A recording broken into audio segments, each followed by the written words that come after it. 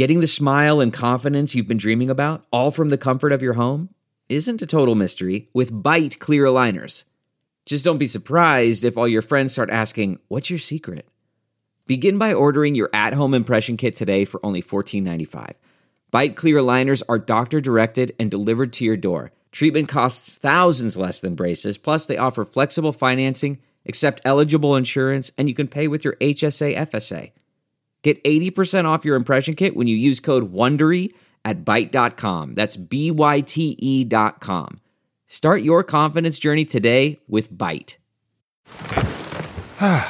The comfort of your favorite seat is now your comfy car-selling command center, thanks to Carvana. It doesn't get any better than this. Your favorite seat's the best spot in the house. Make it even better by entering your license plate or VIN and getting a real offer in minutes. There really is no place like home. And speaking of home, Carvana will pick up your car from yours after you finalize your offer. Visit Carvana.com or download the app and sell your car from your comfy place.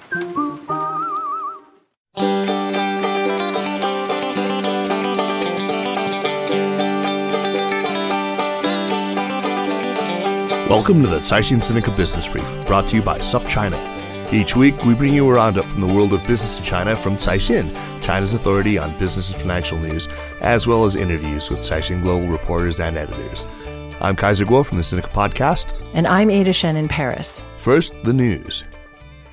China struck back this week in the trade war with the U.S., releasing a white paper outlining its stance and taking several moves against American entities. The white paper placed sole blame on the U.S. for problems in the two countries' ongoing, but as yet unsuccessful negotiations. China also said it plans to place foreign firms considered to have damaged the interests of its companies on an unreliable entity list. The move is an apparent response to the U.S. putting Huawei on its so-called entity list, effectively banning U.S. companies from selling to the Chinese telecom giant. FedEx seems to have been the first victim of Chinese retaliatory scrutiny, as Beijing began investing it for wrongful delivery of packages and may designate it as an untrustworthy foreign entity. We expected China's manufacturing to slip into contraction in May, but things were worse than anticipated, as export orders fell sharply amid continuing U.S.-China trade war pressures. The sector's employment gauge was also dragged down to its lowest level since early 2009. Weakening new orders, particularly for exports, were the main drag on the index, amid cooling global demand and increasing trade tensions. After the U.S. announced an increase in tariffs on $200 billion worth of Chinese goods to 25% earlier this month, Beijing retaliated by raising levies on U.S. imports starting from June 1st.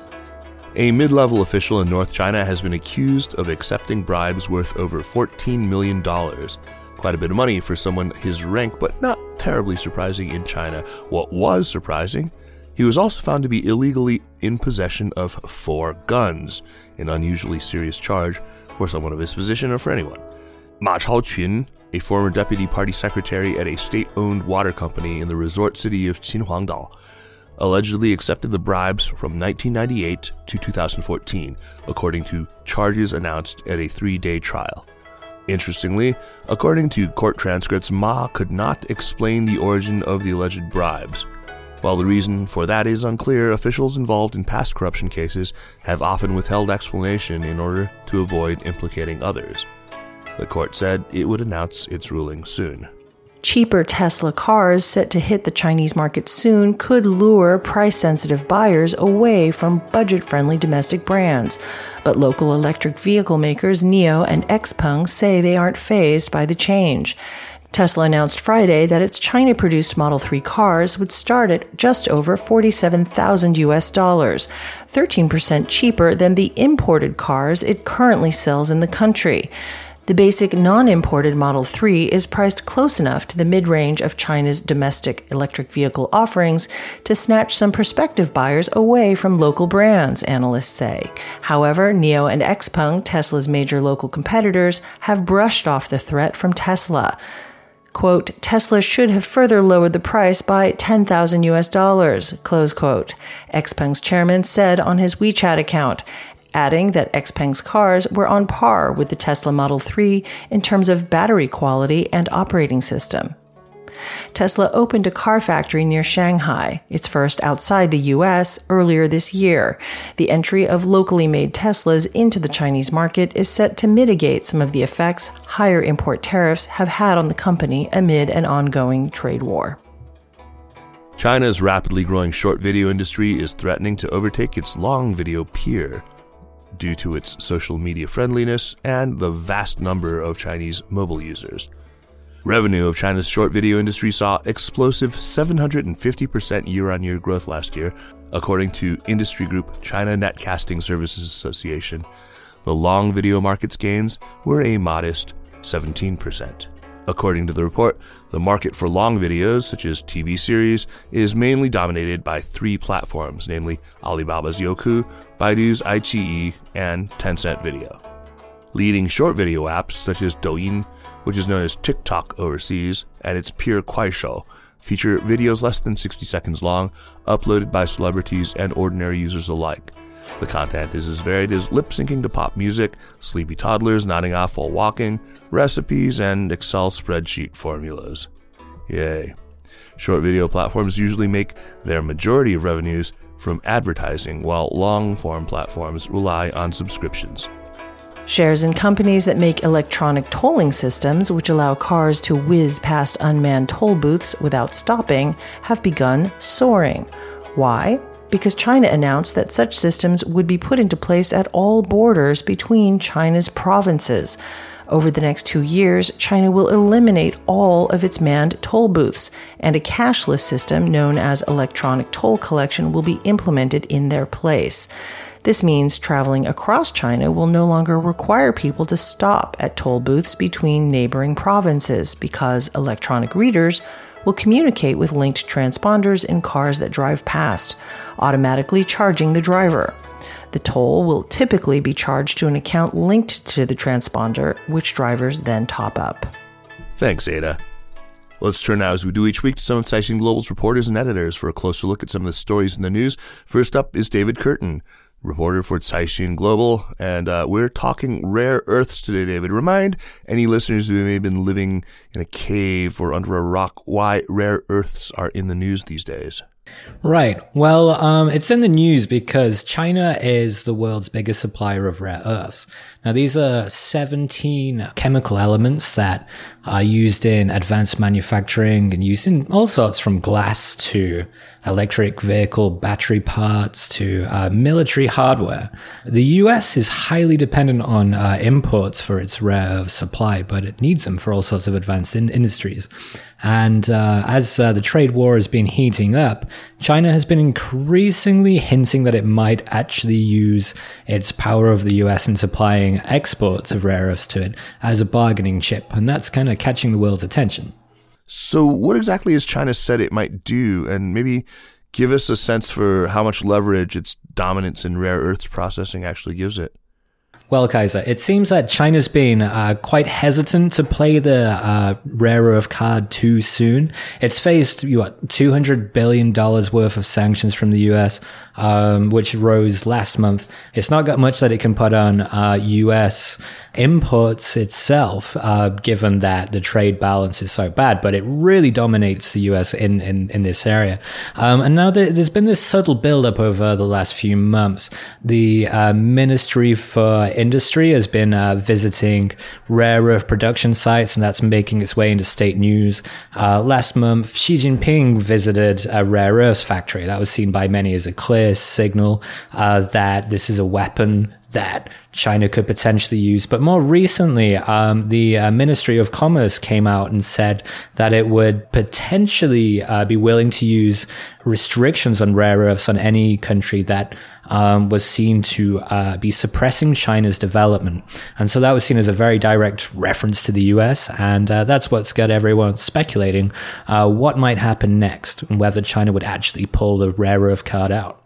Finally, David, how much fear is this really putting into American industries that are reliant on Chinese rare earth elements? Does this really have them spooked, or has this turned out to be maybe less potent of a weapon than Beijing might have originally thought? Well, I mean, I think a lot of analysts in the US and China watchers are actually scrambling to get a sense of what rare earths actually do. I mean, like with the rest of us, but the US is dependent on China for 80% of its supply of rare earths, and that's major, just for, high-end production and manufacturing, but also for its military. A lot of rare earth components go into, for example, coating military jets, or it's used in the radar system. So it's really big for the US military as well. At the same time, the US just doesn't have its own supplies. So at the moment, we're really seeing this as a trump card that's highly problematic and would be very difficult for the US to deal with. So let's see. Well, thanks for talking to us about this, David. Cheers. Next up is Doug Young, managing editor of Caixin Global in Beijing. Doug, we're talking today about a Hong Kong restaurant that's in the news, one that I think many people who've spent some time in that part of the world know about. What is this eatery, and why is it worthy of our attention? Yeah, there's actually a story that's got some personal meaning for me, which we can talk about in a few minutes. But it's a very local but famous Hong Kong chain, and it's called a restaurant chain, I should say. It's called Caixin, which means sort of too happy. But it's one of these sort of institutions in Hong Kong. They're very famous for their roast meats and for their iced milk tea. And they've, like a lot of things in China and Hong Kong, it's sort of like started with an original restaurant. I guess it's like that way in the US. Like McDonald's started with a single restaurant. KFC started with a single restaurant as well. And they've sort of parlayed that into, a reasonably sized chain. So when you hit a certain size, what did McDonald's and KFC do? They both became public companies. And that's what the news here is with Caixin. They've just filed to make a listing, an IPO in Hong Kong.